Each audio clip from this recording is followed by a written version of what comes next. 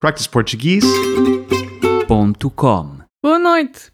Preciso de apresentar uma queixa. Boa noite. Tenha calma. Antes de mais, vou precisar da sua identificação. Não tenho identificação, Sr. Guarda. Fui assaltado e levaram-me a carteira e o telemóvel. Sabe que andar sozinha por aí a esta hora da noite é perigoso. Fizeram-lhe mal? Não. Só me roubaram os pertences. Pronto. Então, vamos lá ver como resolver esta situação. Sabe o seu número do cartão de cidadão? Sei, Sr. Guarda.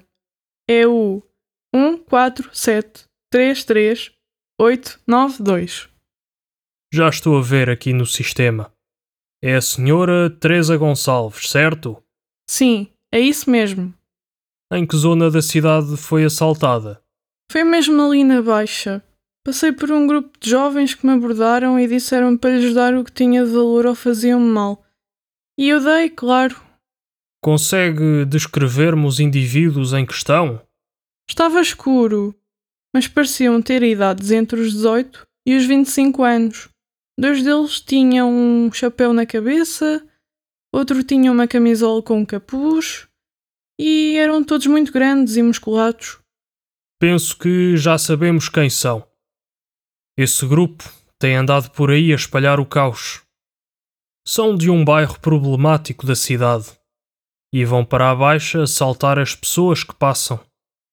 Diga-me só mais uma coisa. Eles estavam armados? Sim, um deles apontou-me uma faca. Malfeitores. Não se preocupe, Sra. Teresa.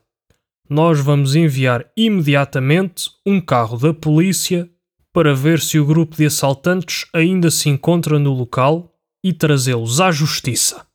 Ai, muito obrigada, Sr. Guarda. 20 minutos mais tarde. Sra. Teresa, apanhámos os bandidos. Foram apanhados em flagrante a assaltar outra pessoa. Não se preocupe mais com estes. Vão passar uns bons anos na prisão, onde pertencem.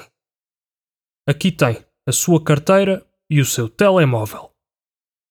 Já pode telefonar para chamar um táxi ou a um familiar e ir para casa descansar e esquecer este dia. Muito obrigada, Sr. Guarda. Salvou-me a vida. Ora essa, é o nosso trabalho. practiceportuguese.com